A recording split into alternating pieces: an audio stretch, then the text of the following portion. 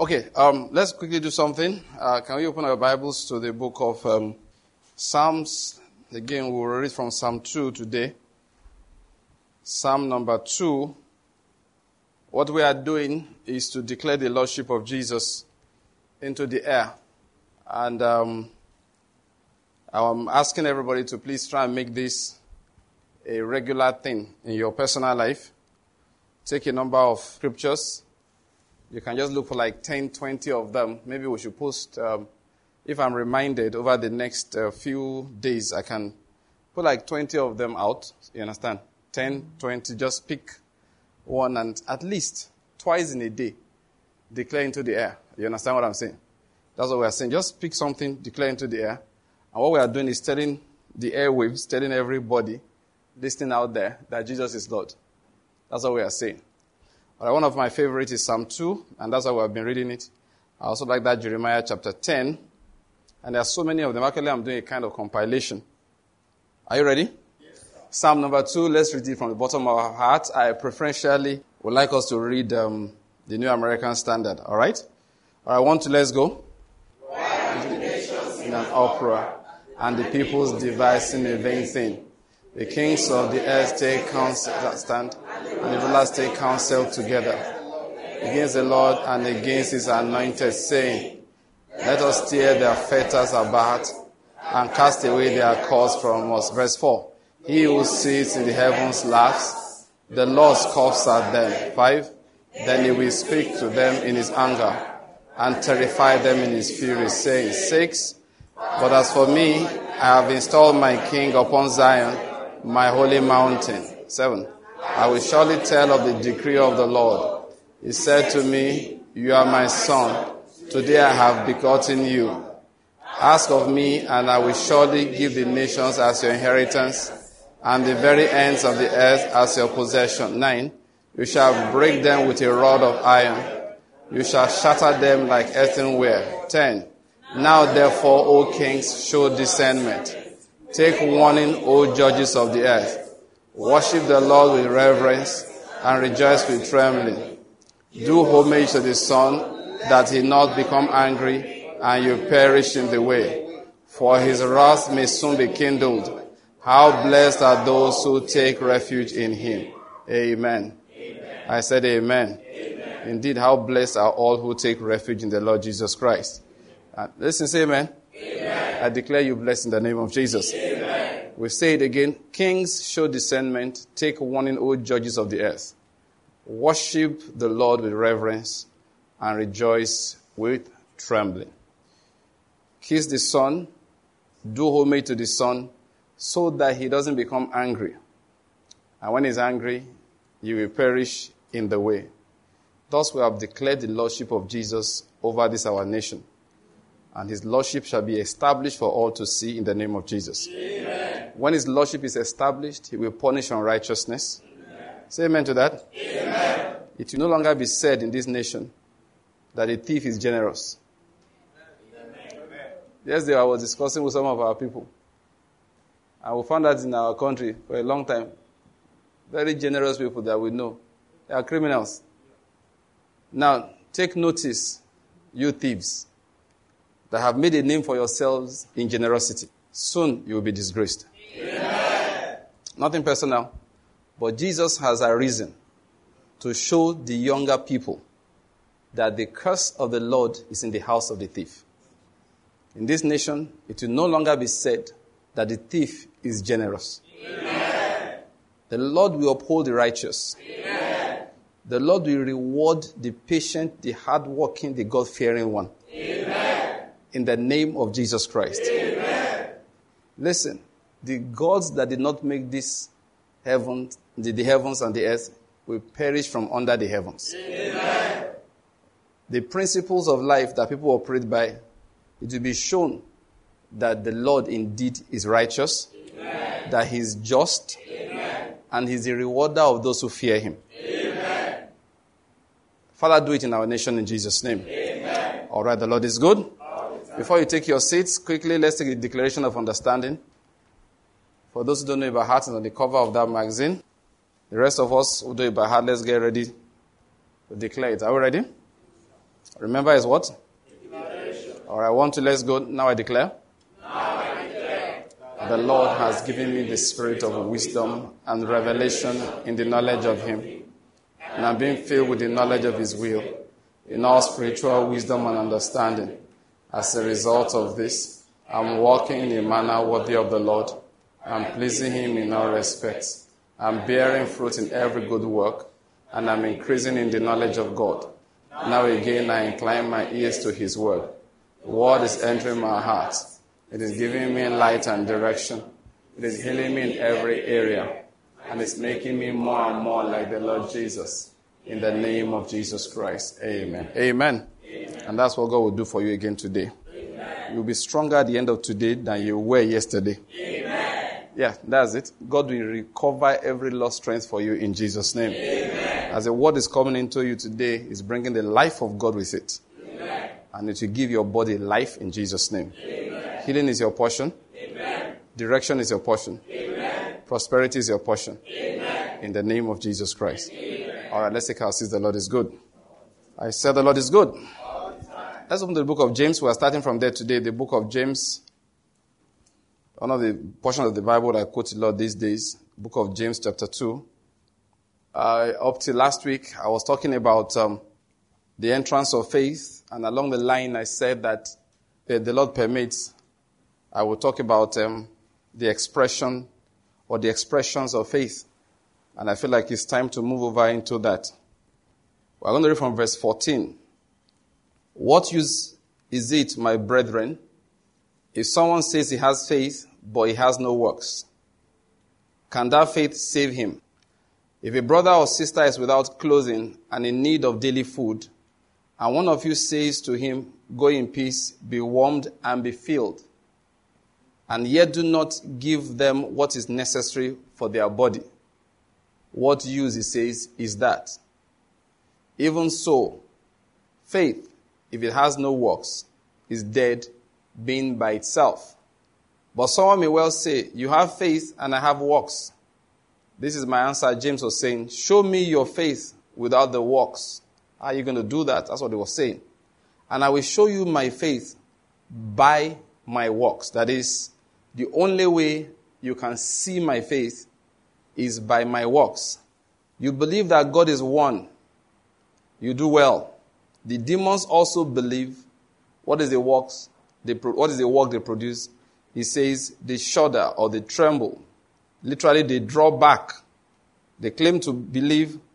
It doesn't make them closer to the Lord. He said, but are you willing to recognize, you foolish fellow? Notice that it is foolishness to think that faith can exist without works. He said, are you willing to recognize, you foolish fellow, that faith without works is useless? Was not Abraham, our father, justified by works when he offered up Isaac, his son, on the altar? You see that faith was working with his works, and as a result of the works, faith was perfected. And the scripture was fulfilled, which says, and Abraham believed God, and it was reckoned to him as righteousness. And he was called the friend of God. You see that a man is justified by works and not by faith alone. In the same way, was not Rahab the harlot also justified by works when she received the messengers and sent them out by another way? He said, for just as the body without the spirit is dead, so also faith without works is dead. Please, I need to read that last line, that verse 26, in the New Living Translation. The version of the New Living Translation I have says, just as the body is dead without breath, so also faith is dead without good works. Now, let me quickly say this before I begin to teach. Do you know, it's only recently I found out that this word breath was used by New Living Translation. And I suspect, I don't know, does anybody have the older version of New Living Translation? No, they have the update, yes. Now, why I'm saying that is that for a long time, I wrote articles, books, and stuff on this for long ago. And I kept on trying to say the proper word here, I believe, is breath. And every other Bible I read up to that time said what? Spirit. And I kept on trying to explain to people that it must have been breath that James was saying. Because the word for breath and the word for wind and the word for spirit in the Bible, they are all the same. Pneuma, New Testament. All right? So when I read it in context, I said, no, James wanted to say breath. But it's often translated as spirit. Then I kept on trying to explain that. Then recently I was just reading a New Living Translation, this particular edition. And I saw it. I said, oh, makes my teaching easier. The Bible translators have used the proper word. So good. We'll go ahead and use this. That's why I had to read that. Because, and you'll see the reason in a moment. Let me just remind us of what we are trying to explain here. Or again, of why James wrote what he wrote. People gave the impression, and of course, somebody like Martin Luther, he brought it to us again, which was the revelation of God, that salvation is by faith, okay? And it is by faith alone. Now, people got the impression that what you do outwardly, therefore, doesn't matter at all.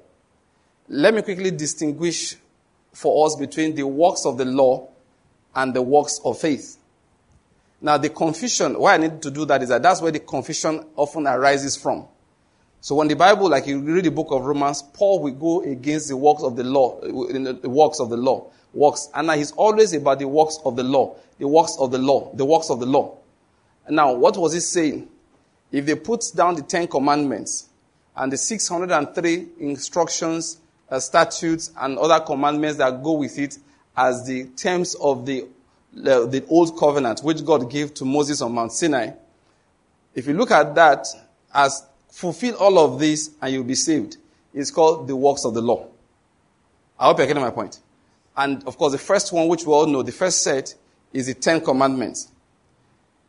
And then there are many other ones. The law has many. For example, the law has something about how you cut your hair. Yes. The law will tell you how to weave your clothing, your materials. For example, you don't mix materials according to the law. You don't mix cotton with wool. The cloth is either pure cotton or it's pure wool. You don't go ahead and do what we do these days, in which you see 25% cotton, 7% wool, the rest is polyester. You are breaking the law. As one of the things about the law, you did no work on the Sabbath day. Some people have said that, listen, Sabbath was before the law. I'm not going to argue that now. But the point is that you must do no work on the Sabbath day as an instruction is the law. I hope you're getting my point. When you harvest, you will physically take from the first harvest. You take some things and take to the temple. And you must present it before God. If your wife delivers your first child, a male, there are certain sacrifices you must take to the temple. All of these things are called the works of the law. And the Bible says, by it will nobody be saved. There is another set of works, which is works of another set of laws. Now, this is what I mean. Now, somebody else can make laws. We have the laws of the old covenant. Some other people can make laws. For example, the church can say, women, you don't wear trousers into our premises. You know, there's something like that in a church in Enugu. Nothing wrong with it. I'm not saying it's evil, okay? Don't say that, they are bad people. They are not bad people. They have their reasons. But notice something. They did not say it is the key to salvation. It is a law of decency that they want to use in their assembly. That's all. All right? But you know, human beings are funny.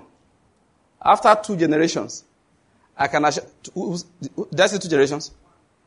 Half a generation. Just wait for a few years. A priest will come up on one Sunday and say, listen, if you want to be saved, you don't dress like this today. And then once he preaches, and if that fellow now becomes a bishop, then you now have children who grew up thinking that God said so. That's another set of laws.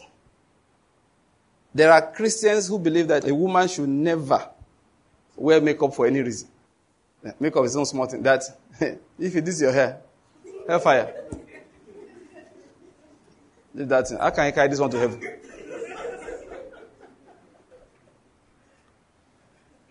Why? Not only does she have artificial something, it's even green.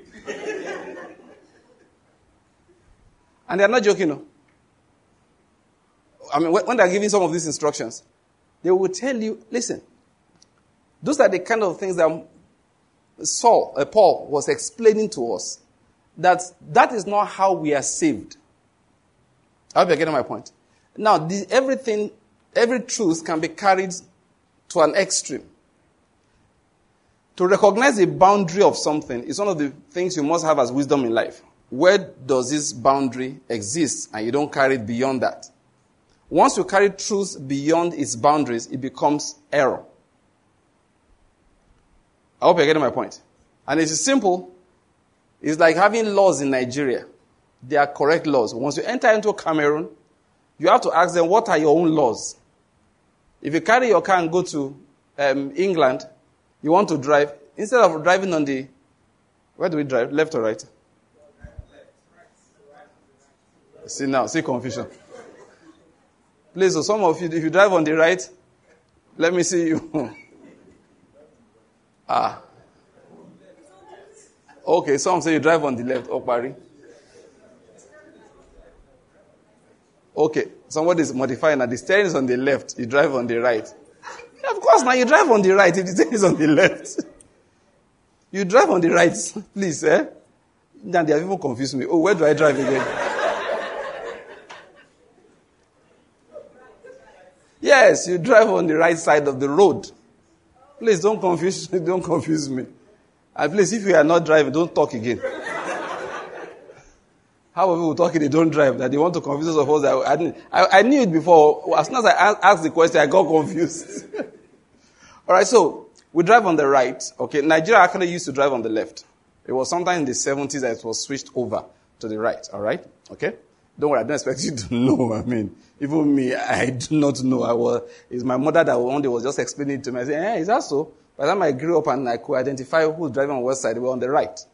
Now, there are 2 or 3 countries left in the world that drive on the left. Japan, which other one? That's UK, United Kingdom, Australia, I think. I'm not sure. Okay, those 2 I'm very sure of. Now, just trying to explain something about laws. So, even though you know how to drive, you're a skilled driver. Once you carry yourself, land in Japan, bros, you have to learn to drive on the left. So it becomes false if you insist on driving on the right, simply because you have moved over to Japan or you have moved over to the United Kingdom. Of course, in Nigeria, it's against the law to have a car with the steering on the right. So here when they bring cars like that, there are places in Lagos, their job is to help you convert your car to left-hand drive. They buy a new dashboard, then spend a day working on your car, and then it now becomes a left-hand drive, because once you cross our border, a good car in the United Kingdom becomes a sinful car. Are you getting the catch? The truth has crossed the border. Let's bear that in mind. So sometimes we have a particular truth. We now push it to an extreme. We start telling people that if you don't do this, you are not going to go to heaven. Like this tithing matter. I've disagreed with the popular teaching on tithing almost forever. I heard it, first of all, about 33 years ago, 2 or 3 years ago. And it conflicted with some truths I knew. They began to creep into the body of Christ in Nigeria. And then I heard it again. After a while, I tested it, checked the scriptures, disagreed with it. By 1991, I thought, in my opinion, I was clear on what the Bible said about it. But I didn't say much to anybody. Do you know why? It's not a weighty matter of the law. Using the border expression, I didn't think it was important. I went to church at a time, shortly after I left school. One day, pastor came, was making so much noise about it. I won't do that now. But then, the money I was giving before, I just started relabeling it. If you want to get a tithe, I will give it to you. It didn't change what I was giving, really. You understand? Okay, so I said, calculate 10%. No problem, we'll calculate it. Write it on it. But if it's now, I won't do that. I won't do that now because they will say even Paul obeys the law. You get to a particular situation in your life, everything you do makes a statement. Okay, but those days, I didn't feel it was a weighty matter of the law. So I didn't talk about it. Now, using the law now just to use that expression, okay? We're not dealing with laws now. But when they now got to a time, people now got up and began to say, if you don't tithe, you can't prosper. I said, bros, take it easy. Then I now heard the one that couldn't take it anymore. He said, if you don't tithe, you are going to hell. I had to get up and say, brethren, it is enough. You have carried this thing beyond where it should be. You have removed it from one of those unimportant matters of the law to a very weighty matter of the law that is enough to decide somebody's eternal salvation. That's the reason, my people, why you started hearing me talk about it. Otherwise, like how many times do you hear me talk about whether women should use makeup or shouldn't use makeup? Think about it. It's not a common thing. I make jokes about it.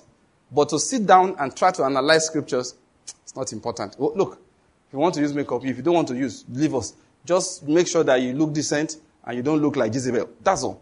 Just hang somewhere in between those two extremes and we will leave you alone.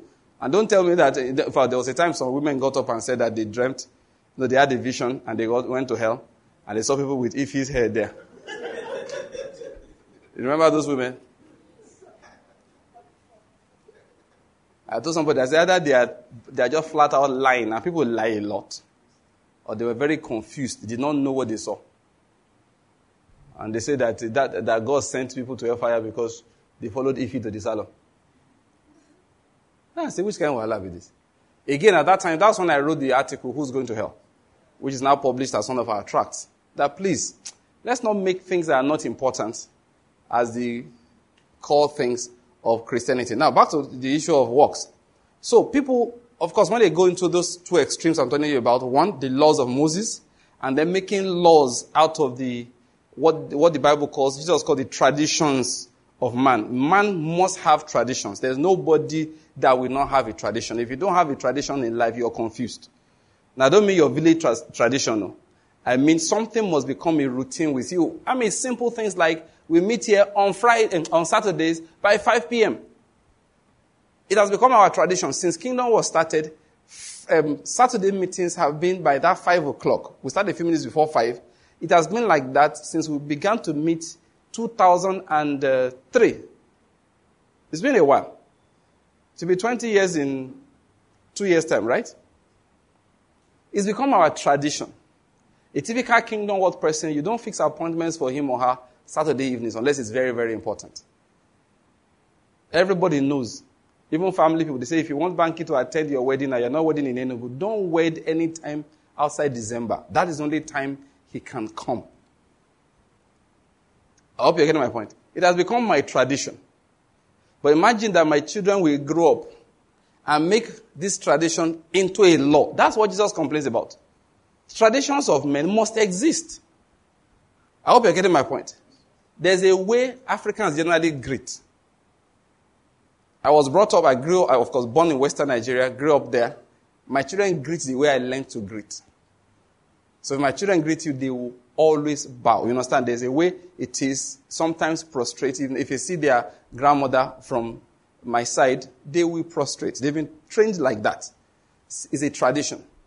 Now, I'm married from Niger Delta. Nobody there prostrates. Everybody kneels. Even if you are not leaning, you say, I'm on my knees. That's what the greeting means. I'm on my knees. Even when you're standing straight like this, I'm on my knees. You know, that's the greeting. That's a tradition. And there's nothing wrong with it. So when my children move to the other side, or me go to the other side, I change the way I greet.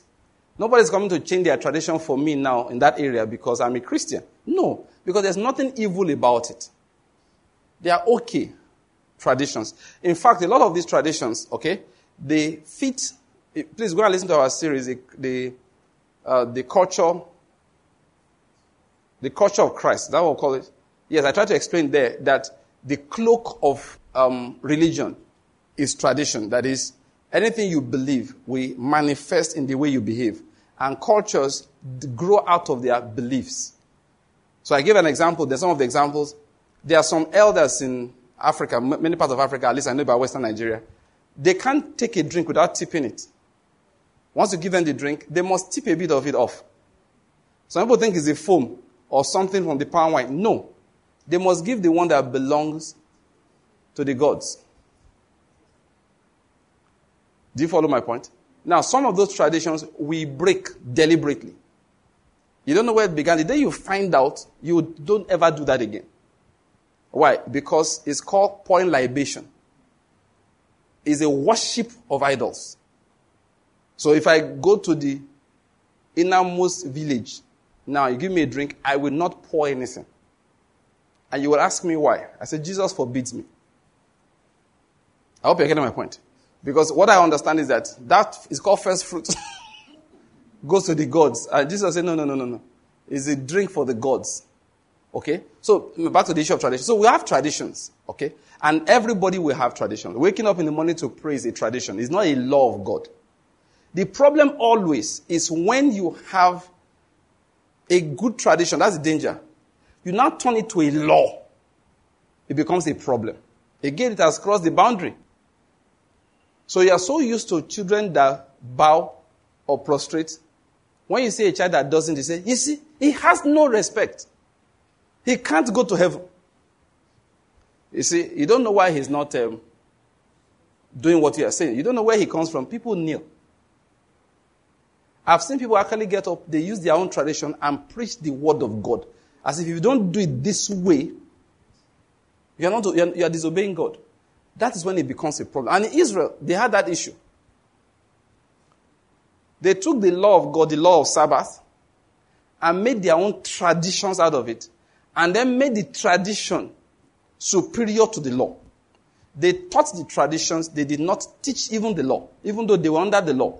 The tradition was more important. And Jesus never broke any law. He broke all the traditions. Something out of let me just break it. Hey, Peter, let's break something today. What's the reason? Because he wanted to point out to them that you have made into laws nothing but, that is the thing that's not supposed to, that's just a tradition. It was so bad, they took the laws of Sabbath. They took Sabbath and made so many laws out of it that there were not different groups among the Jews obeying different laws of Sabbath. They said it till today in Israel. There are Jews that will never press the lift button on the Sabbath day. You know, lift. You are going up. No, that pressing the lift button is walking on the Sabbath day. So they hire a Gentile to be pressing the lift button for them. That's hypocrisy. By the time you hire somebody else to break the law so that you will not be the one to break the law. Have you ever heard this one before that? Me, I don't give palm wine, no. You know, people want to go for wedding. One man told me that he will hire some people when I was serving that time. That they ask for, beer. That I don't believe in such things. I can't be giving somebody beer. So I gave them money to go and buy it. And I was looking at the man like, is that supposed to be a joke? You can't buy beer. Why would I buy beer? I just give them money to go and buy the beer. That's what happens when you take traditions and make them into what? Laws. And listen to me, that was what Jesus was against. Now, Paul, when he was talking about salvation, he had to explain, salvation is not by any law, either the laws of Moses or by the laws of men. But his emphasis was the laws of Moses. But then, this again, truth, we said truth carried to an extreme becomes a problem. Some people now heard it and said, listen, it is by faith. No law is needed. No works is needed. No work. We don't. It's by faith alone. No law, no work. Just believe. So people now say that, have you believed in Jesus Christ? Once you just say yes, say you are saved. He said, do I need to repent? No, you don't need to repent. Repentance is works. Just believe. These are things I've heard though. So I'm not trying to form anything. I believe it happened that time. So they were lawless Christians. They were very lawless. Meanwhile, Jesus actually has his own law. We'll talk about it later. They were just absolutely without principle, without order. Now, so they began to have some lawless Christians. And you see, James reacted to that. And when you talk to people, and I've had people challenge me even on air, and they'll be reading Paul for me. They will go to Romans chapter 3. By the works of the law, nobody is saved and all of that. And I look at them and say, did I say somebody is saved by the works of the law? No, I never said so. What happened was that they were telling James that we are saved only by faith, nothing else but by faith. James said, yes, I agree. As it is written, Abraham believed God, and it was accounted to him for righteousness. But how do we know he believed? By the works that he did. That gives us the third set of works. That's first the works of the law. Then that's the law now being the law of Moses. Then we have the works of traditions of men made into laws. Remember that? That is the second one. And then third now, the third type of works is what they call the work of faith or the works of faith. Now let's talk about the works of faith. So James began to explain to them that how can you say that you have faith? It is not possible to have faith that does not show. You may live the laws of Moses, therefore you don't have the works of the laws of Moses, but show me the faith that you have. How will you show it? They had nothing to show. The only thing they could tell him was that, listen, I have believed. James said, I know you believed. But is your faith genuine or it is not? Is it living or it is dead? The only way you can tell is by the works that the faith produces. Just as an aside, I want to just digress slightly. Some of the works of faith, they coincide with the works of the law. You hear what I said? Some of the works of faith look like the works of the law. And that's why sometimes people have had this issue. Are Christians supposed to obey the 10 commandments? Are they under the 10 commandments? Let me answer it this way. If you are saying that God issued the 10 commandments to Christians as their commandments, the answer is no. Does it mean, that's another mistake people make. They assume that when you say they are not under the 10 commandments, you know their interpretation, they must break the 10 commandments. That's not what we said. I hope you're getting my point. In fact, somebody explained something. That some of the things that Jesus taught in the Sermon on the Mount, that Buddha taught some of them hundreds of years beforehand. Now let me ask you a question. Are we under the instructions of Buddha? Please answer me loudly. No. Does it mean for that reason, anytime we see something that Buddha said and that Jesus said, we must break it to prove to somebody we are not under the commandments of Buddha?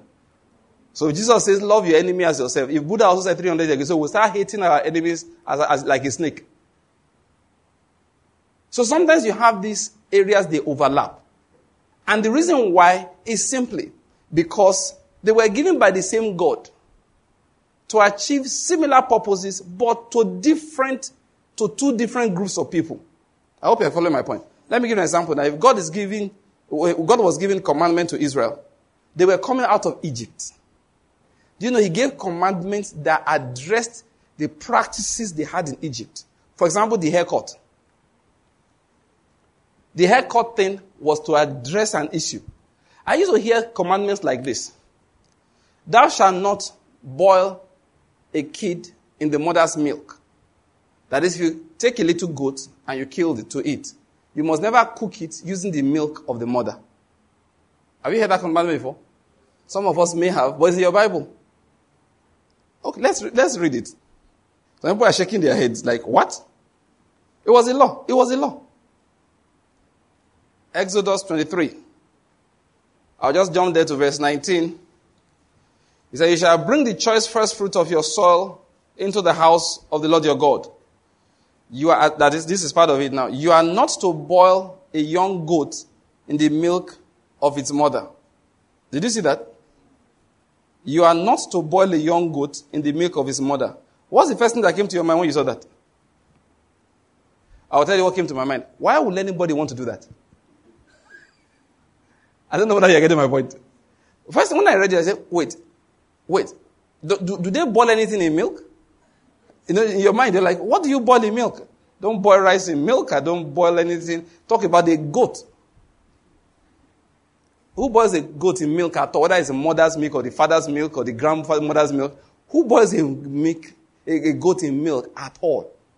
That's the first thing that came to my mind when I read it. But God gave it as a commandment to them. There was a reason for it. God doesn't joke with his word. Anything he commands against, the opposite is natural. Let me tell you about that. Anything God commands against, the opposite is natural.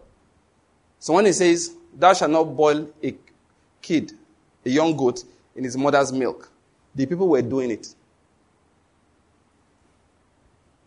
Why were they doing it?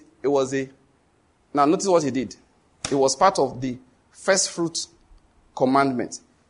You shall bring the choice first fruits of your soil into the house of the Lord your God. You shall not boil a young goat in the milk of his mother. The way the other people, the nation they were coming out from Egypt, the nations around them used to do their own harvest, first fruits, was to take a young goat, kill it, and as a rule, take the mother's milk and boil the goat's meat in it. It was their way of worship. It was a fertility rite. It was a way to make sure the rest of the flock produced abundantly. It was a way to make sure that the earth produced abundantly. Now, why am I telling you about that? To let you understand something here. That it was an instruction to them. If God was giving commandments to us now, he wouldn't include it. Why? It's not natural to us. We don't do it. We don't do it. He will tell you, as a first fruits, don't take a yam to the... Yeah, that would have been instruction. He would have said, don't take your yam to Ezulu's house. How many people remember Ezulu? Which book is that one? Arrow of God. He would have told you, you shall not take your yam to Ezulu's house, but thou shalt bring 2 tubers to the Reverend Father. Remember that Reverend Father in Arrow of God? Very smart Reverend Father. I hope you're getting my point. He addressed their situation. That was why the laws of Moses, all right, one of the reasons why it couldn't apply to Christians. God took the people, listen to this, he took his will, downloaded his will into their circumstances and into the kind of persons that they were, to the limit that they could obey. For example, he never told them, don't marry more than one wife. Did he say that? People have used to argue about polygamy. That God didn't. Let me tell you the truth. If Jesus comes back now, if Moses comes back now and is supposed to give us a commandment on behalf of Jesus Christ, one of the major ones he will put is thou shalt not have more than one wife. He will write it clearly. Why? Because it's natural around us here. Men do it all the time. And those who want to know, I'm not teaching on it now, it's against the will of God. It is against the will of God. What God did for us, all right, was to teach us the spirit of the law. Now, so I wanted the 10 commandments, I'm trying to address that. First commandment says, thou shalt have no other God besides me or before me. Whether we are obeying that or not, we have only one God, Father of our Lord Jesus Christ. And our Lord Jesus, who is equal to the Father. Those are the people we worship. I hope you're getting my point. So that commandment, whether you give it or not, it doesn't matter. If he said that thou shalt not bear false witness. We are Christians. We don't bear false witness. Whether you give a commandment like that or not, we will not bear false witness. Do you follow my point? If he says things like, thou shalt not commit adultery, we are believers. Because we understand marriage is to be held in high honor and the bed must be undefiled. And we have heard that whoremongers and adulterers, God will judge. It is not because of the commandments of Moses. It's because we know the heart of God. I hope you are getting my point. Because we understand the heart of God. So, I just wanted to use that to answer the question that, I wonder the laws of Moses. The answer is no. The laws of Moses were not given to us. The 10 Commandments was part of the laws of Moses. It wasn't given to us Christians. But why do we seem to obey almost everything inside? It is simple. Because the same person who gave Moses that also gave us our own laws. I hope you're getting my point. At least gave us our spirit and taught us his will. And that his will was what he manifested in the life of those people. And why we seem to go against some of them is that the reasons why he did that, he gave them to them, do not apply to us. As a rule, there is nothing wrong with the kid and the mother's milk. What I'm trying to say is that on a physical level, there's nothing. But for them, it was a sign of worship. And we must not worship the way the nations around worshipped. Let me tell you about people who don't love God, how they behave. I'll tell you about this, my son at the back, when he was a little boy. No, little boys, especially when they are smart, they come up with all kinds of things. And that's the problem Israel had with God. When he was a little boy, we traveled to go and visit my wife's parents. I think, he was a bit big, so I think he had the younger ones that time. But he spoke very early, he was a very smart guy, so one night he said he wanted to go and stay with his grandparents. And his grandparents really like their grandchildren coming. You know the way grandparents can be. They will literally vacate the bed so that the grandchildren can, so they can be looking, these are my grandchildren. Father, I thank you. Grandparents are interesting. Oh, they are very interesting. They love grandchildren. They do. In fact, you, the parent, you are both the parent and the child. You'll be looking like, what is the problem here? This child is misbehaving. Leave him. When my children were small, that if they are there, they will go and pee on the grandparents' bed, and it's okay with them. Don't worry. So one of those nights, he said, I'm going to stay with my grandmother. So he was very small, so that he wouldn't wee on the bed at night. His mother dragged his ear. No Coke, because his grandmother likes to offer everything. No juice, no water. I hope you understand that. Yes, just go there. You can watch TV, and then you sleep. Okay, mommy. He got up. I went over there. And as expected, the grandmother said, Bobo, do you like Coke? Would you like to drink Coke? He said, no. My daddy said no Coke. My mommy said no Coke. So after a while, the grandmother turned and offered, would you like juice? He said no. They said no juice. After a while, the grandmother said, okay, malt? He said no. They said no malt. He was watching his cartoon. After a while, I said, will you like tea? He said, he didn't say tea. The guy reasoned. That did not say tea. Mom didn't say tea. No, you can't bring it. That is the problem with the law. When you make laws, you know what? He didn't break any law. But he broke the will. Are you getting my point? The will was liquid. Do not imbibe liquid. I've got water containing anything at this time of the night. That's all. But because we wanted to make it clear, we went over everything. The tea didn't cross our minds.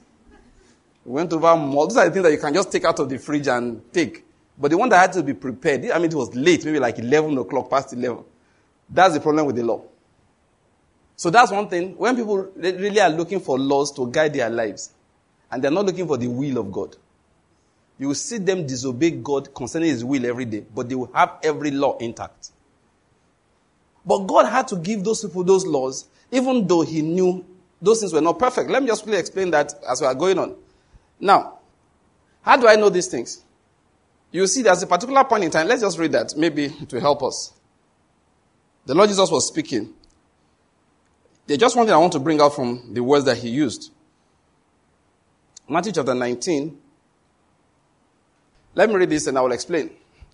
In verse 1, He said, when Jesus had finished these words, He departed from Galilee and came into the region of Judea. And large crowds followed Him, and He healed them there. Verse 3, some Pharisees came to Jesus, testing Him and asking, is it lawful for a man to divorce his wife for any reason at all? And He answered and said, have you not read that He who created them from the beginning made them male and female? And said, for this reason a man shall leave his father and mother and be joined to his wife, and the two shall become one flesh. So, they are no longer two, but one flesh. He said, what therefore God has joined together, let no man separate. They shouldn't divorce their wives. That's the point He was making. Then they said to Him, why then? That was the catch. Why then did Moses command to give her a certificate of divorce and send her away? And He said, because of your hardness of heart, Moses permitted you to divorce your wives. But from the beginning, it had not been this way.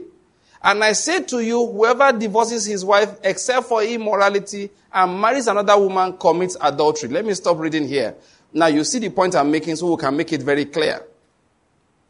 Now if you go back to Deuteronomy and read the commandment, it was not a commandment of Moses. You can find that in Deuteronomy chapter 24. But we'll not read it now. But I can tell you what is there. It was not a commandment of Moses. Even though Moses said, now, I'm not trying to say he lied. I'm just trying, or he was inaccurate. I'm trying to say that Moses was uttering the direct word of God to them. So when they say Moses was an embodiment of the law. Are you getting my point? It's like saying, but the law said, that's what I mean by Moses. So some of us may think it was the opinion of Moses. It was not the opinion of Moses. I don't have time now, but you could go back there to Deuteronomy chapter 24. You'll see. These were dictated instructions from heaven. So what does that tell you? We can tell you. We can say it this way. Why then did God tell Moses to tell us this? And then the correct thing would be, it was not because it was like that at the beginning, but God gave you that instruction because of the hardness of your heart. I'm trying to emphasize, don't think that when he said Moses, he meant the man Moses. No, he meant the prophet Moses was prophesying the word of God to them. Now, why did I read that? To let you know that when God gives the laws to them, he literally was downscaling his will into something they could understand. I was saying earlier, so he didn't tell them don't marry more than one wife because that was beyond their ability. See what I said? Does that mean marry more than one wife was okay with him? Never. It was never okay. He just did not give them as an instruction. He was hoping they would look to their father Abraham and see the way he did it. David loved God. True of us? How many wives did he marry? Who can tell me? Don't bother trying. You don't know. Me, if I don't know. My rough estimation,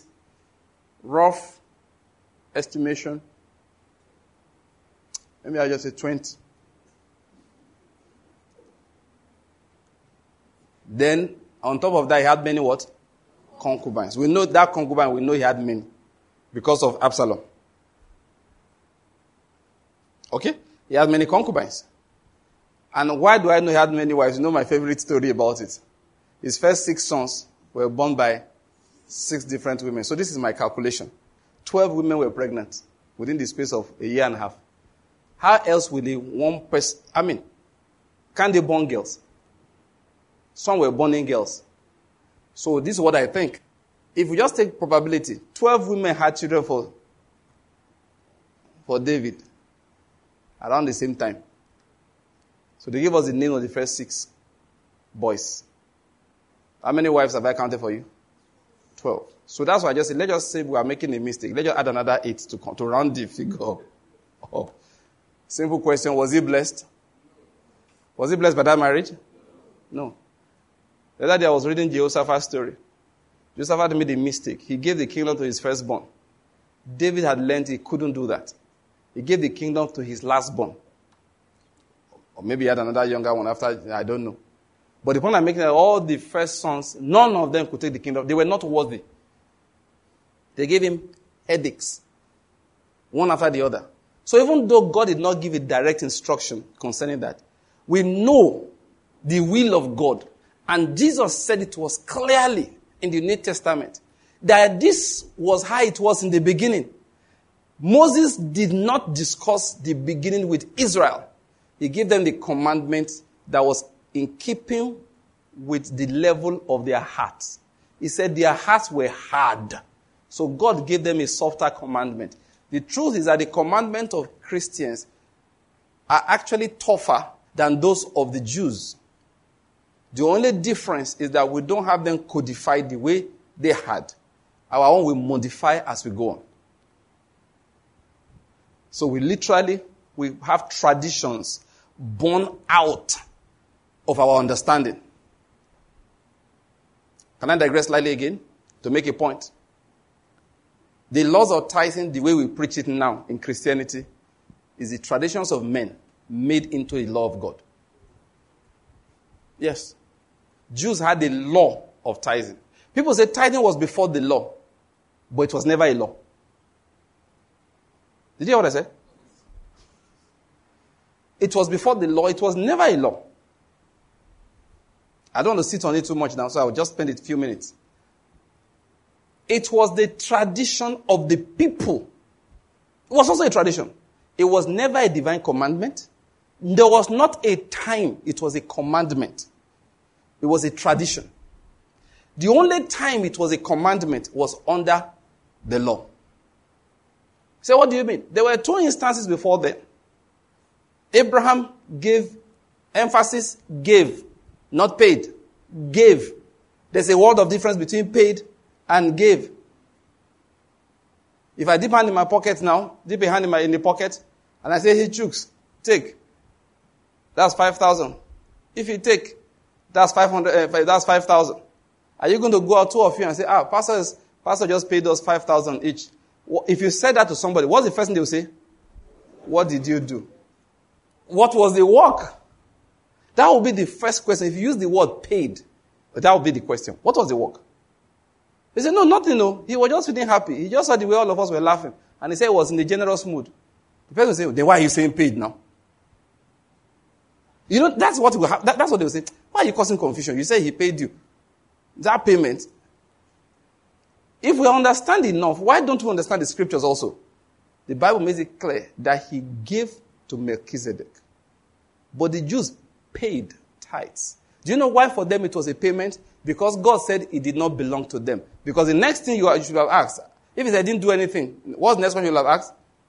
Was he owing you? If you answer again is no, it's like, why are you saying he paid you 5,000 naira each? Either he was owing or you did something. Of course, owe is actually the issue because if you did until I paid, I'm in your debt, okay? If you worked for me. But for Israel, they were owing. Why? God said, this is how I do my things. That is, this I'm going to relate with you guys. I will send you 10 bushels of corn. 9 will be for you. 1 will be mine. But 10 will be in your custody. So when you take the 1 to come and give back to wherever I say you should give it, it will be payment. You know why? It was mine. So you are indebted to me because I kept it in your house. I hope you get my point. So that's why they use the word paid.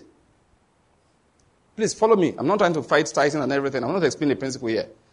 However, why did God give it as a commandment to Israel? Now, let me say what I said before. It was a tradition. Not the tradition of God ever. It was the tradition of the people. Why did Abraham give to Melchizedek? It was their tradition. You passed through a man's land. I hope you're getting my point. What you did was to, assume there's a kingdom called Enugu, and you are coming from Oka, and you are going on a major project to Abakaliki, you have to pass through Enugu, and you're an important person. You stop to give the king, to greet the king. And what you did, if you had 10 horses, you gave him 1. It was homage. It was honor. It was respect. It was to show your allegiance. You are showing gratitude for his allowing you to pass. You have many people with you. They are going to drink his water. Your animals will feed on his grass. Because that's how it was. The grass belonged to the king. The land belonged to the king. The water belonged to the king. So when you used those resources, you said thank you with 10% of whatever you had on you. Remember, Melchizedek was what? King of Salem. Was a priest of the Most High. So Abraham used his land to go for war and pass through it. And Melchizedek, peradventure, advised him on the way. Told him what was right to do, how to prosecute the battle. So as he returned, thank you, sir. You were such a blessing. He gave him a tenth of all. I hope you're getting my point. He blessed Abraham, being the priest of the Most High God, and Abraham gave him what? Gave. He apportioned to him a tenth of all. But for Israel, it was not apportioning. It was not giving. It was payment. Because they didn't own all of it. It was a tenth of their covenant. For example, if I gave you my land to farm, what are you going to pay? Sir, I don't have any money. Okay, let's come to an agreement. Whatever you harvest, I get a quarter of it, and you can use the land. Every year you bring a quarter. Is that a gift? What is it? Payment. It's a debt. You're owing it. That was what Israel had with God. But God said, do you know why I did it? I wanted to teach you the fear of God. They were supposed to do, the tithe was supposed to do a number of things for them. Number one, it was like a first fruit. There's something called first fruit. It was like a first fruit, which was a way of saying, thank you. You gave this to us. Secondly, it was a delivery service. The priest didn't have land like you. He couldn't walk the way you're walking. He needed to eat. There are those who don't have land. They are strangers. Their father sold the land of the family long ago. and is dead. Now they don't have anything. What are they going to eat? I, their father, I will take care of them. I am not going to rain, listen to this, I will not rain their resources from above. I will rain it through your, do you get my point? It won't fall from the sky. I will add what I want to use to take care of the priests, to take care of the strangers, to take care of the poor amongst you, the widows, the fatherless. I will put it amongst your things. I hope you're getting my point. It's not yours. So when you get anything, you will take a tenth of it and go to the storehouse and dump it there. Have you heard this before? Your tithe belongs to your church because that is where you feed from. Have you heard that before? No. You see, how many people have heard it? You've heard it, yes. The logic is faulty. It's very faulty logic. Because what the Bible was talking about as a storehouse, you that put there don't feed from there. It's not where you feed from. It's where the poor feed from. I hope you're getting my point. It's where the needy will feed from. It's where the strangers will feed from. It was a place where God took care of everybody. You know, His rain falls on anybody, whether you are hardworking or you are not hardworking. If you are rich or poor, you should still eat. So God said, I will give a portion of it to you guys. This is how our covenant will run. That was the principle. Now, let me ask you, what does that tell you about the heart of God? No, just tell me anything. One, generosity. God is very, thank you. I wanted that. Compassion. Can you see that? Give me another one. Just anyone that you see from the thing that I've described. Care, compassion, generosity. Now, these are the things the Bible calls the spirit of that law. So when it came to the New Testament, He didn't give us any instruction like that. However, He said you have learned what? The fear of God. Like you said, generosity, compassion, care, kindness, respect for the giver, God. I hope you're getting my point. For that reason, what we do as believers, that's why I wrote in my book, the New Testament tither is what? The generous giver. The generous and continual giver has fulfilled the instructions of tithing as far as God is concerned. And my experience is that in this generation, 10% can't do it. But remember my son and his cup of tea? Many Christians just collect that they are 10%. He said 10%. Then after that, they see the poor, they don't give. They see the needy, they don't respond. Compassion is dead in their hearts. There is no generosity with them. There's no kindness. There's legalism. What is legalism? I have given the 10%. So people ask me questions like, can I give my tithe to somebody? I said it makes no sense. That question is meaningless. The only reason why it seems to have meaning is because you are legalistic. It's because you are legalistic. If you were not into legalism, you can't ask that question. It's like saying, can I give my children's school fees to somebody? If I come to you and I say, please, do you think I can give my children's school fees to somebody? What will you say? In fact, you won't know what to say. Say, excuse me, I don't get it. So if you give to somebody, what will happen to the school fees? You will say that, okay, I don't have any money now. School fees is 30,000 naira. And all the money I have is 35,000 naira. And my mother is sick. What will you tell the person? Please go to see the principal of the school or the headmistress and give them 10,000 and beg them. Say, please, my mother is sick. Hold this 10,000. I need to use this other 10,000 to take care of my mother. When I get money, I'm expecting money within the next 6 weeks. I will come and balance. I hope you're getting my point. Do you go and say, headmistress, please, the children's school fees I have given to my mother's doctor. Do you get my point? Now, why is that question silly? Both of them are your responsibilities. Caring for your aged mother is your responsibility. Taking care of your children's education is your responsibility. So you strive all the time to fulfill your responsibilities. And you don't look for excuses to avoid one. So people come to me and say, can I give my tithe to somebody? So my own question is that, so what happens to your church after? And that's why I don't believe in the doctrine. Say you have to tithe. I don't believe in it. I say clearly, the Bible never said so. What the Bible said is that you are a member of that church. They should get money regularly from you. Call it 1%, call it 2%, call it 30%, call it 40%. I don't care. I'm not into percentages with you. It doesn't make sense. For example, if your church is this size and Dangote collects dividends, do you want him to give you 10%? You want to die?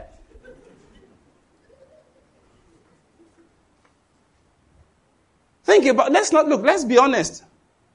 A man that got paid $700 million in 1 year, that's 2019. 700 and what's dollars now? How much exactly? What they paid him in 1 year came to something between 750 and 800 million US dollars from Dangote's cement alone. Let us assume he's a member of Kingdom World Ministries. Just can say, Pastor Banky, what do you say? I say, bring 10%. And he gives me $70 million. You know, I will shout Biafra now. Yes, now too much money. You start talking nonsense.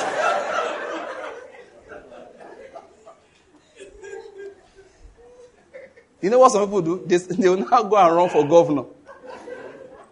So you see, we need Christians in politics. $70 million is talking. You start having ideas, praise God. You know, last night as I was sleeping, the Lord began to speak to me. And the Lord began to say that my temple must be glorious. Amen. And the Lord, 70 million has sent him on an errand. Money is very powerful. He sends people on errands. Money will just wake up in the morning. Hey, wake up. Money, sir. Get up. Buy a new car. You go there and say, this mic, anytime I enter it in the morning, the leather doesn't feel like before. It's money sending you on an errand. There are thoughts you don't have if you didn't have money. I'm telling you. So I don't like when I enter into the gallop, I just hear, quickly, please call CFAO Motors. There's this new Mitsubishi that came out. Just send me one. There are things people tell me. I just say, money has sent you on an errand. You can't deny it. You can be rational, but money sent you on an errand. The same car you could have just gone. The mechanic will jack up the car, remove the tires, look. See that, Oga, your shock absorbers, they're bad. I mean, why should they be bad so early? I don't know. Okay, bad road. When I went to put new ones, good quality ones, pay me 150,000 naira, and you are good. But you rather spend 45 million naira to stop squeaky. What does that tell you? Money is talking to you. And you're obeying. Like somebody said that mobile phones, people think they own mobile phones. That you don't own mobile phones, smartphones. That smartphone owns you. You say another go around, please. Where can I charge my phone? Where can I charge my phone? Where can I charge my phone?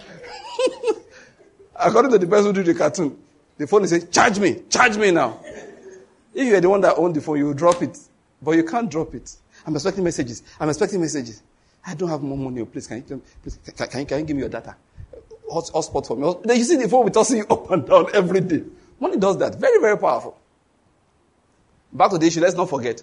But if we understood the principle, we won't go and meet him and say, they paid you 70% belongs to this church. That belong thing doesn't have any meaning. It's not scriptural. It's just traditions of men.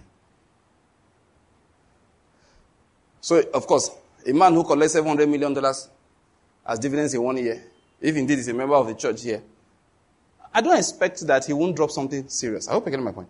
Yes, he should. He's right. But please, if you ask me, Pastor, do you want 700? I say, no. I still want to talk to normal people. Okay?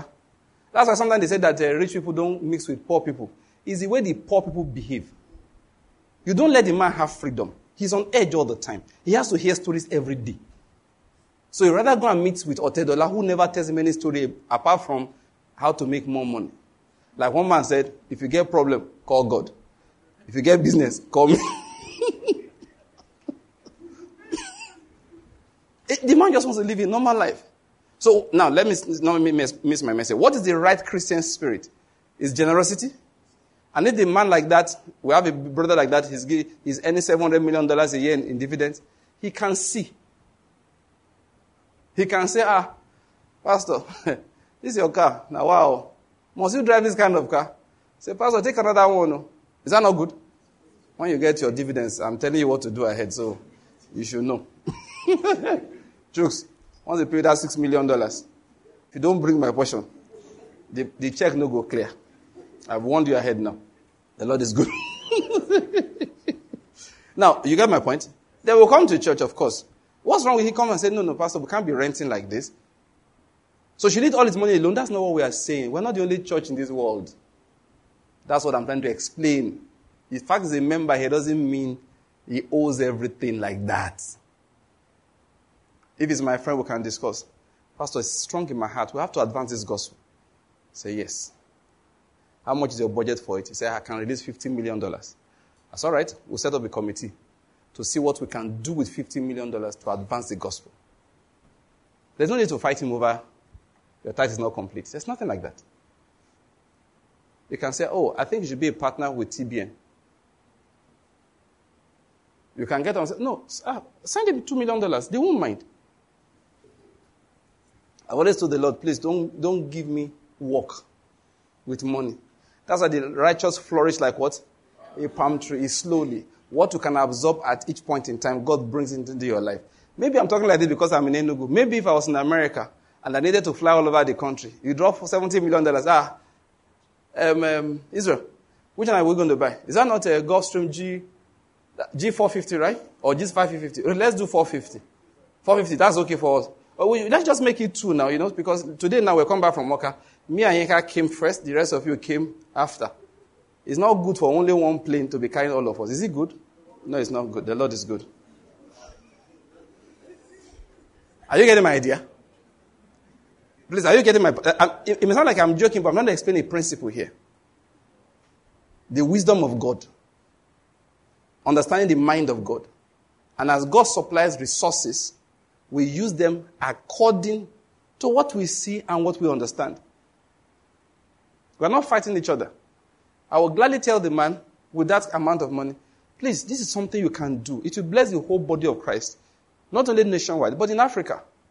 And he will do it. And I won't feel slighted simply because he has left our so-called church. This is not the church, but I'm just trying to give us an illustration. And gone somewhere else. Why? The money is not our own. It belongs to who? Our Father. He's an administrator of it. We can't be fighting that you must give us 10% of your dividends. No. But as Christians, we must be generous. Paul said it like this in 2 Timothy chapter 6. He said we must be generous and what? Ready to share. Ready to share. I'm trying to talk about laws and works.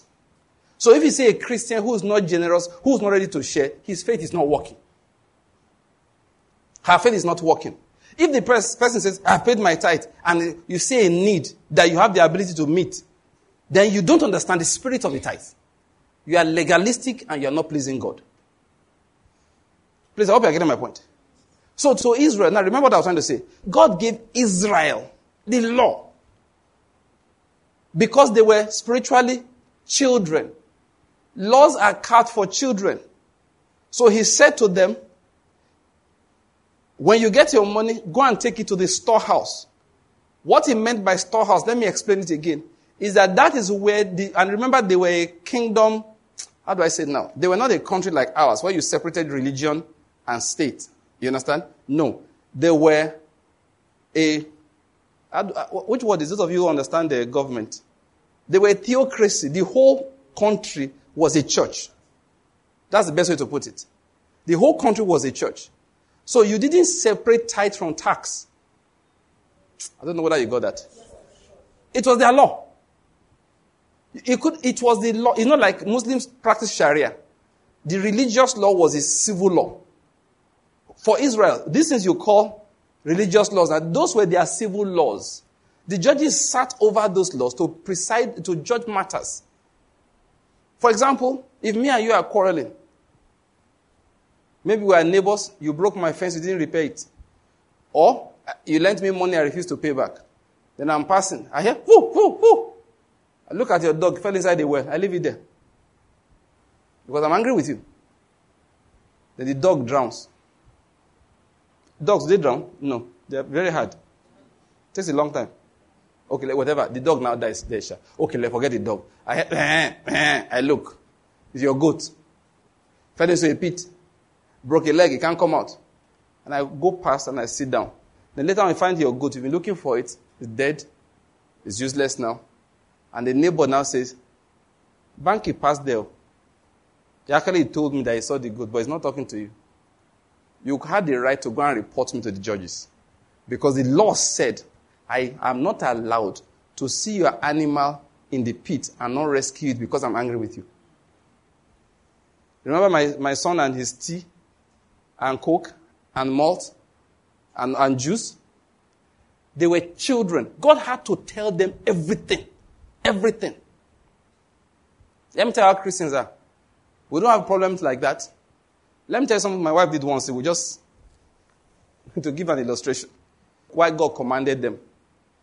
One woman, actually 2 of them, and her husband, they did has, when somebody do you strong thing. You know what they call strong thing? Okay, those in America, they don't know what is a strong thing. How do we say it in English? They did have something very powerful. Right? I don't even know which word to use now. They cheated her, actually, yeah. No, they defrauded her, really, they did. I've seen, sometimes when I see couples do bad together, I said, this family is in trouble. I had another couple do that to me recently. I said, my God, these people are really conspiracy. I mean, when you are wicked, like now you're an armed robber, at least your wife should go to church. You know that kind of thing.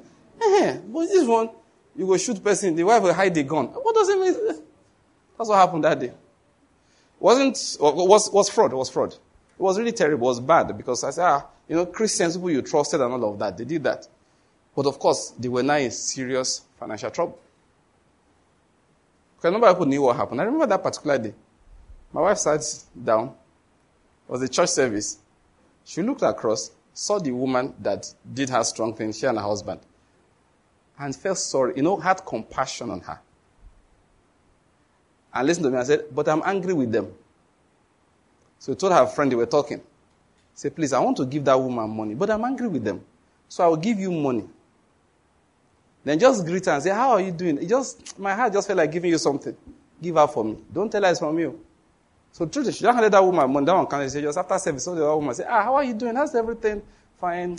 It's something I just feel like, just give her the money. Oh, thank you, my sister. God bless you. Till today, of course, it's not today, they will never find out what happened. That's a Christian spirit. I hope you're getting my point. But for Israel, God had to command it. If you're angry with your neighbor, you must help him if he's in need. But I'm angry because you must help. But for us Christians who have understood, no. I'm angry with somebody, I won't let you suffer like this. Do you follow my point? I won't. If I have the capacity, I will help you out. But because I'm angry, I won't tell you. So God actually expected them that you take the goat, bring it out, tie it where he will find it, and walk away. Don't go and say, enemy, EP, I have helped you. If everybody is doing the way you do, will I help you today? That's unnecessary talk. What did I say? Unnecessary talk. He said, bring the goat out, tie it where the man will find it, and go your way. And the Lord will see it and bless you. That's what he said. I hope you're getting my point here. So the will of God was brought down for them into codes, rules, every little thing. And of course, because they never wanted to obey God, you know what happened? They found a way around every instruction. Let me tell you something that will make you laugh. This is just to make you laugh. It really happened, but it will make you laugh. I was in a faculty once. The vice chancellor wrote to the whole faculty that the amount of money they are spending eating chicken, the whole university, that the amount of money they are spending eating chicken is too much during meetings. So he placed a ban on chicken during meetings. So I went for one meeting. You know what I saw? Fish. Huge chunks of fish. That definitely was costing more than the chicken. So I said, excuse me. He said, Oga said no chicken. So guys, eat fish. I still remember. I'm serious. And when I saw the, you know fish now? When you see the fish, well peppered like this. See the size of the. They said, no, we can't chop chicken. The vice chancellor said, no chicken. Like my son and his tea. Daddy said, no malt, no Coke, no juice. But he forgot to mention tea. No problem. So we drink tea, and we have not broken the law of God. That's why the New Testament didn't bother, so that God can directly judge you according to your conscience. Some people come and start saying, did God say? I said, it doesn't say. To Christians, he said, go and ask yourself, is this pleasing to God or is not? That's the question we ask in Christianity. Where's the people say, where did God say we can't marry 2 wives? I said, go and ask your first wife whether he wants you to have a second wife. That's number 1. No, there are things, Oh, let me not get into that. If you want to know my thoughts, scriptural thoughts on monogamy, go to our website, download the teaching, the doctrine of monogamy. It's there. There are things we don't need instructions for them. We don't need direct commandments. Once we know God, our conscience is awakened. I hope you get my point. Then as we read the mind of God from the things he had done in the past, he said these things were recorded for our learning. For example, when we take the law of tithing as an example that I was telling you about, when we read it, I've read it a lot. And what I have discovered, it has a spirit. For Abraham, it was honor. It was respect. So, he gave to Melchizedek out of honor. He wasn't really trying to worship the way we look at it.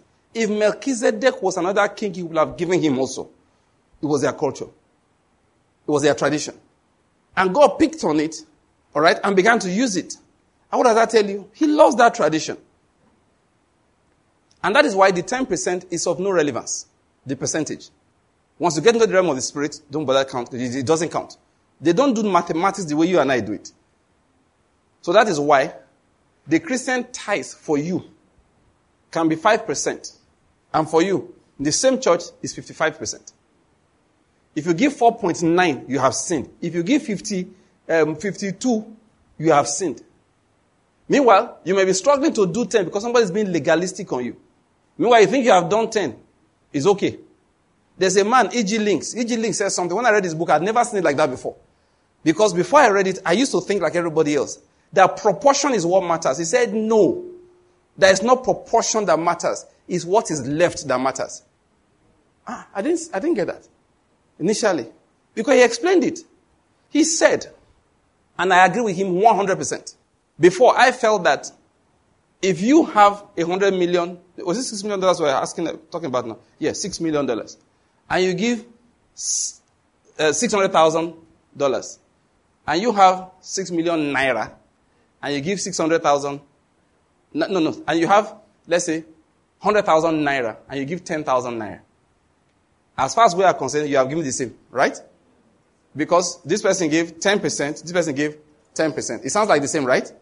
The man showed that it's not the same. He said the widow gave how many mites?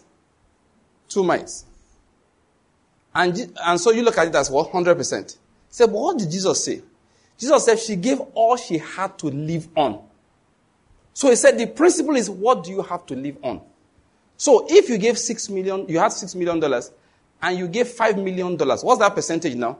It's a bit tough, but let's make it easy. Assuming you had $10 million, and you gave $8 million as an offering. What percentage is that? 80%. You had, that's 100,000 naira, all right, and you gave 10%. How much is that? 10%. Who has given more? In the eyes of man, the person that gave, in the eyes of man, the person gave 80%, both in volume and percentage. But in the eyes of God, she gave more. You say why? Because in Nigeria of today, how far can you go with 90,000 naira? Not too far. But the man that gave $6 million, what does he have left? How far can you go with $2 million? You can reach the moon. True or false? You can pay to Elon Musk and the Amazon guy. They will fly you into outer space. No, Virgin Galactica. For $200,000. They fly you into the outer space. You can still go bungee jumping.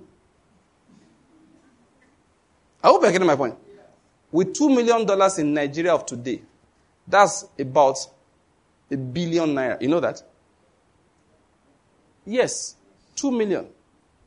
With that, you can still run for office. You can try for Senate. Or even governor, sir. You will lose, but you can try.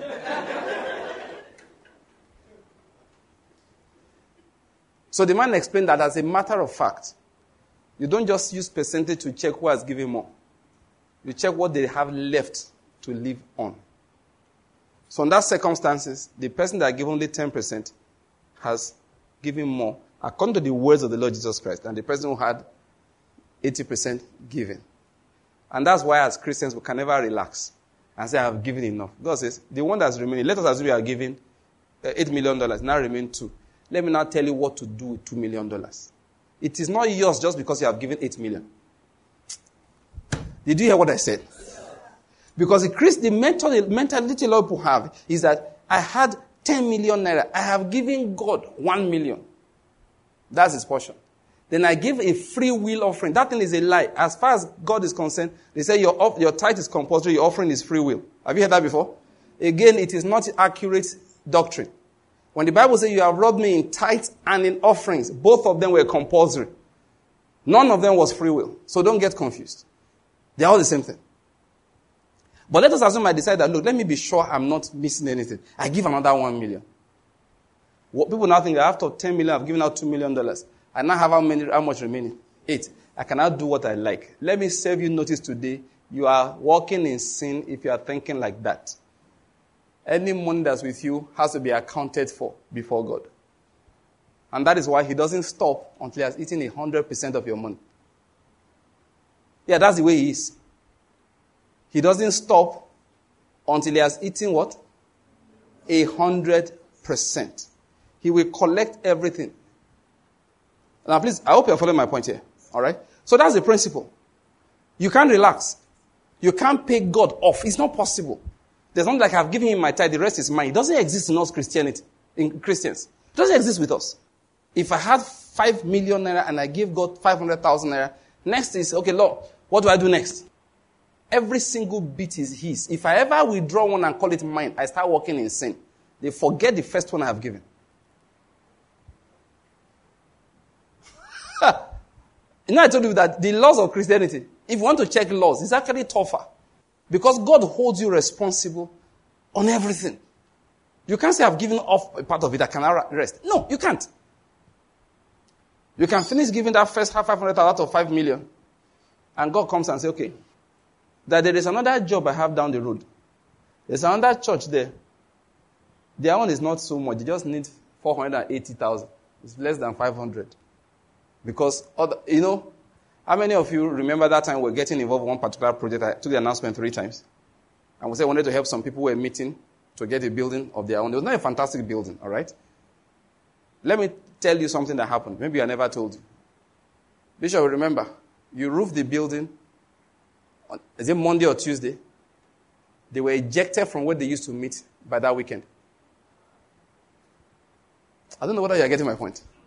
The very week that one were helping them put together became useful that they could gather under it because it was roofed. That was a week they were, and the other who ejected did not know. It wasn't as if they planned and said that they have a new building. They didn't know about it. They just said, hey guys, you are living here this weekend. To the shame of their enemies. Hallelujah. The Lord had gathered his saints and they had put another roof somewhere. Before they would be in one small iron, roofing sheet shack. And the rest of them under a canopy outside. This time around, they had a blocked, at least a full building, not completely, with a roof, and everybody could fit under it. They didn't have need for that canopy again. Now let me ask you a question. Let us assume this story I've told you now has not yet happened, and it's going to happen next week, and you have money. Won't you bring it? So I'd like to tell you too, because a number of people contributed at that time, and many of us put resources together to help. When you hear that, you'll be excited. Wow, my money is what? Working. It is not Christianity that I give the seed is now back in my pocket. No. So that's why Paul prays like this. God will multiply your seed for sowing. That's what he said. And increase the harvest of your righteousness. He said you'll be enriched in all things, which bring forth most liberality.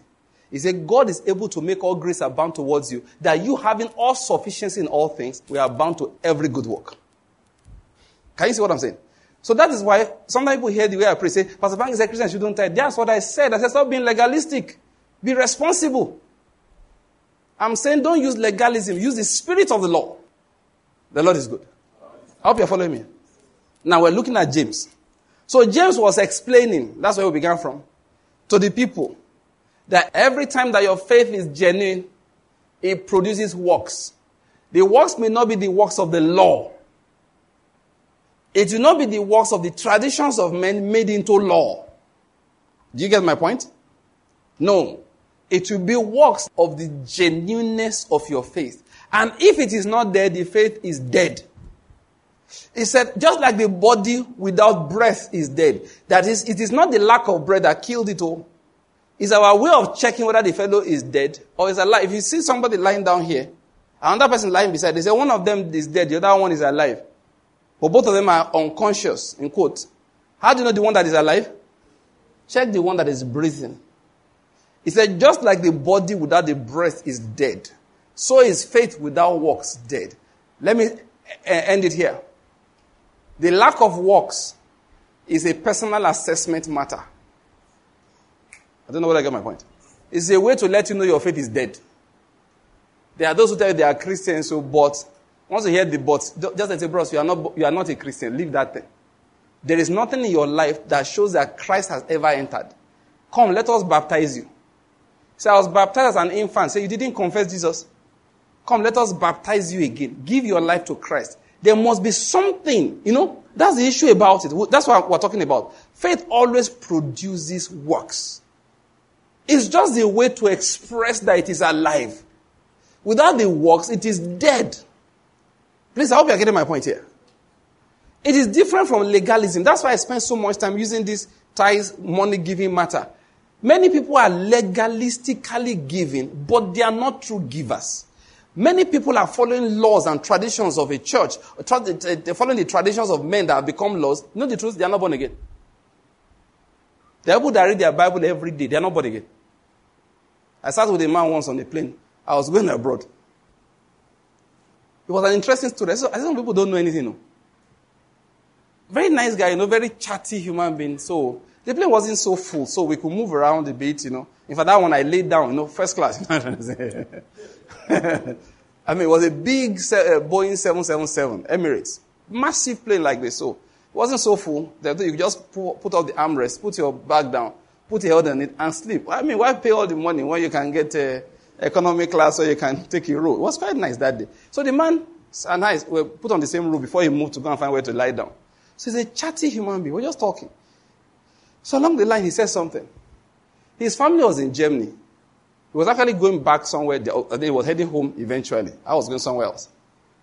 And he said to me that he has a family, wife, and children in Germany.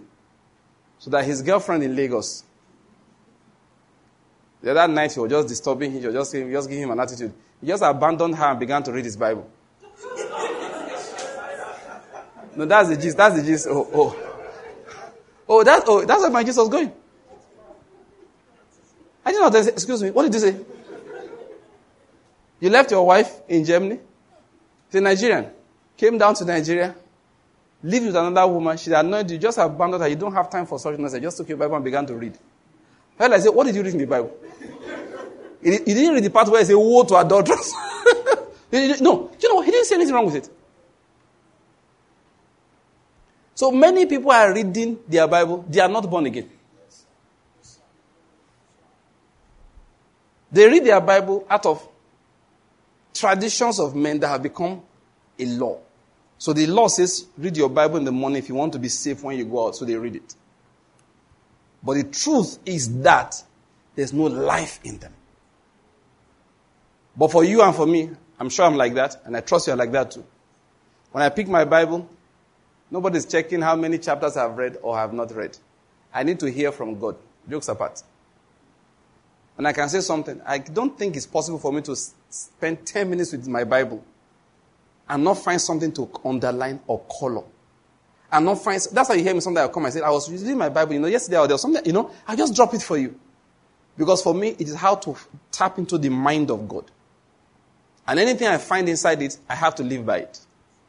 Sometimes they are small. I just see the mind of God. He said, like a madman throwing fire, brand, and arrows. So is the man who deceives his neighbor and says, was I not joking? Since there I read it, till today, I understood the mind of God concerning what you call April Fool. There's no Christian commandment that says, thou shalt not play April Fool. I just read the mind of God. He said, only a madman deceives his neighbor and says, I was joking.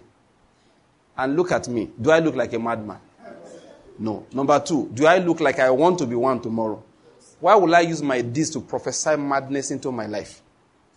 So I told everybody. Since what I'm telling you is more than 30 years ago, not today. I read that scripture over 30 years ago. Bye-bye. And every April 1, ever since Twitter came, I tweet that scripture. Early morning on April 1, I tweet the scripture. I tweet it. And one person said, person can't joke again. I said, yes. And it was my sister-in-law that just said, bros, hey, we can't joke again. I said, we can't too. I said, it'd be like so. Somebody said, you are too serious in my mind. If I hit you, do I look like Jesus Christ? Am I the one that wrote it? Say it to who said it. Christ Jesus, you are too serious. What's your problem? Relax. Be calming down. Come on, calm down. Say it to Jesus. Don't say it to me. But let me leave the place first because I don't know what will happen to you. Before they think we are friends. I'm not your friend though. Like one man was prophesying, we listened to it yesterday. He said, don't be too close to some people who are about to be judged. How many of you heard it? I know Apostle has not slept well since he heard that scripture. He's checking all those who are close to him. He looked at Israel. Have you obeyed God? Israel said, oh boy, what do you think I'm here doing? I'm trying my best to obey. He said, I don't want your judgment to touch me. If you are my friend, you must obey God. The man said, don't be too close, because now so Jonathan are close to Saul. Now he make and die. So that just by the way. I just dropped that by the way. I read that particular scripture and I dropped it. No April Fool in my life. Again. On that day I read this particular scripture. That shall not curse a deaf man. I said, thank you very much. There was a man working in my office and I was visually impaired. People will be making signs behind his back. I said, lie, not me. If they make signs behind his back, I say, hey, you are making a sign for me. What is it? They're like, what is wrong with it? Something, Bible is wrong with me. What is wrong with you? Bible is wrong with me. I don't want God to punish two of us. Please, relax. He won't even punish you because he has not given you my truth. I'm the only one that will now suffer. And when the man will be passing, I will check. If he was sin, will he have seen me? If the answer is yes, I announce myself. Good afternoon, sir. If I see that even if he could see, he wouldn't have seen me, then I continue on my way even if I'm in a hurry. I made it the point never to take advantage of his visual impairment. Why? I read from the scripture, thou shalt not curse a deaf man. I just saw the mind of God. Anytime I read my Bible, I'm looking for instructions. And so when you see my life change, it's faith. Like you see the way the pattern of my administration over the last few weeks have changed slightly. We start and declare the lordship of Jesus into the air. It was from studying scriptures. I realized that we have to fill the earth with the knowledge of the glory of God as the water covers the sea. We began to do it. It's not only here, I do it personally. Sometimes I get up during the night, maybe I want to go and ease myself.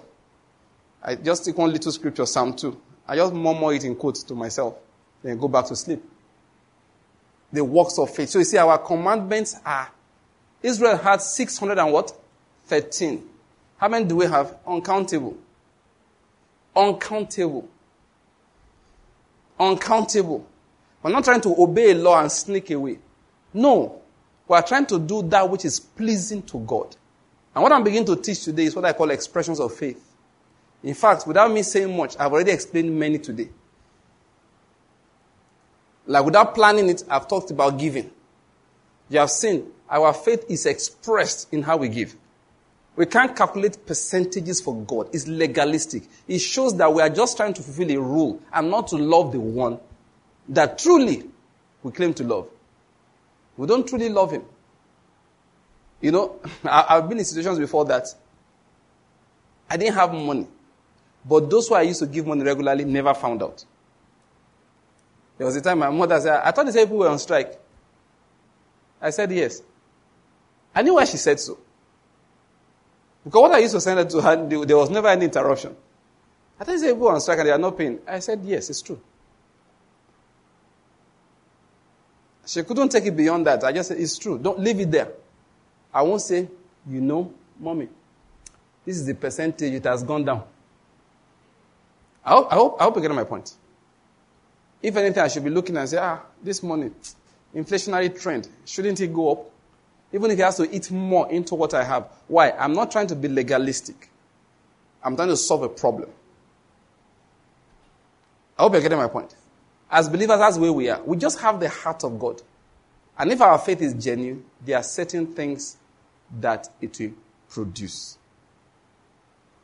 And I want to talk about that beginning from now.